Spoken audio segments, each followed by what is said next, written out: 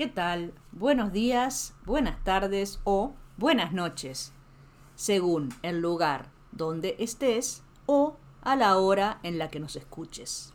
Muchas gracias por estar con nosotros y escucharnos hasta el final. En estos 5 minutos de español, a la mitad de la semana, vamos a hablar de cumplir, que significa ejecutar o lograr una meta. Cumplir viene del latín complere, que es completar o llenar algo. ¿Cuándo usamos este verbo? Es un verbo que se usa mucho y va cambiando de significados según el contexto en el que lo aplicamos. Casi todos los días, de alguna manera, lo usamos. Por eso vamos a ver muchos verbos en inglés que se traducen como cumplir en español. Fulfill, meet, comply, accomplish, achieve, obey, follow. ¡Uy, cuántos verbos! Pero, por lo menos, cumplir es un verbo regular, terminado en ir, como escribir. Así que cumple con las mismas terminaciones. Yo cumplo, tú cumples, él, ella, usted cumple, nosotros cumplimos, ellos, ellas o ustedes cumplen. ¿Dónde lo usamos? Se usa en el lenguaje oral tanto como en el escrito, en el contexto formal o en el lenguaje cotidiano.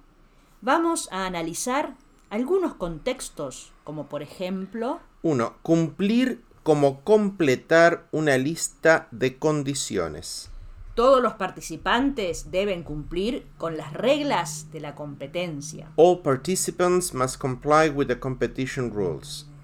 El candidato cumple con todos nuestros requisitos. The candidate fulfills all our requirements.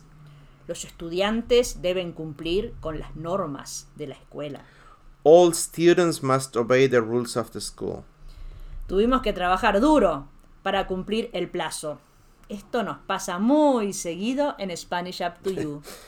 We had to work hard to meet the deadline. This happens a lot at a Spanish Up to You. 2. Cumplir como lograr o ejecutar algo. Siempre cumplo mis metas. Sorry.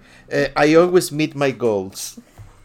Cumplí todos mis sueños a corto plazo. I realized all of my short-term dreams. Los marineros cumplen las órdenes del capitán. The sailors follow the captain's orders. 3. Cumplir con una promesa o juramento. Espero que cumpla su promesa. I hope he keeps his promise. Y cumplió su juramento de amor eterno. And he fulfilled his oath of eternal love. 4. Cumplir años. El día más bonito para todos los niños es el día de su cumpleaños o su cumple. Cumplí 45 hace algunos años. I turned 45 a few years ago. Este mes de abril estamos cumpliendo un año del taller Vamos a Platicar. This April we are celebrating the first anniversary of the workshop Vamos a Platicar, Let's Talk.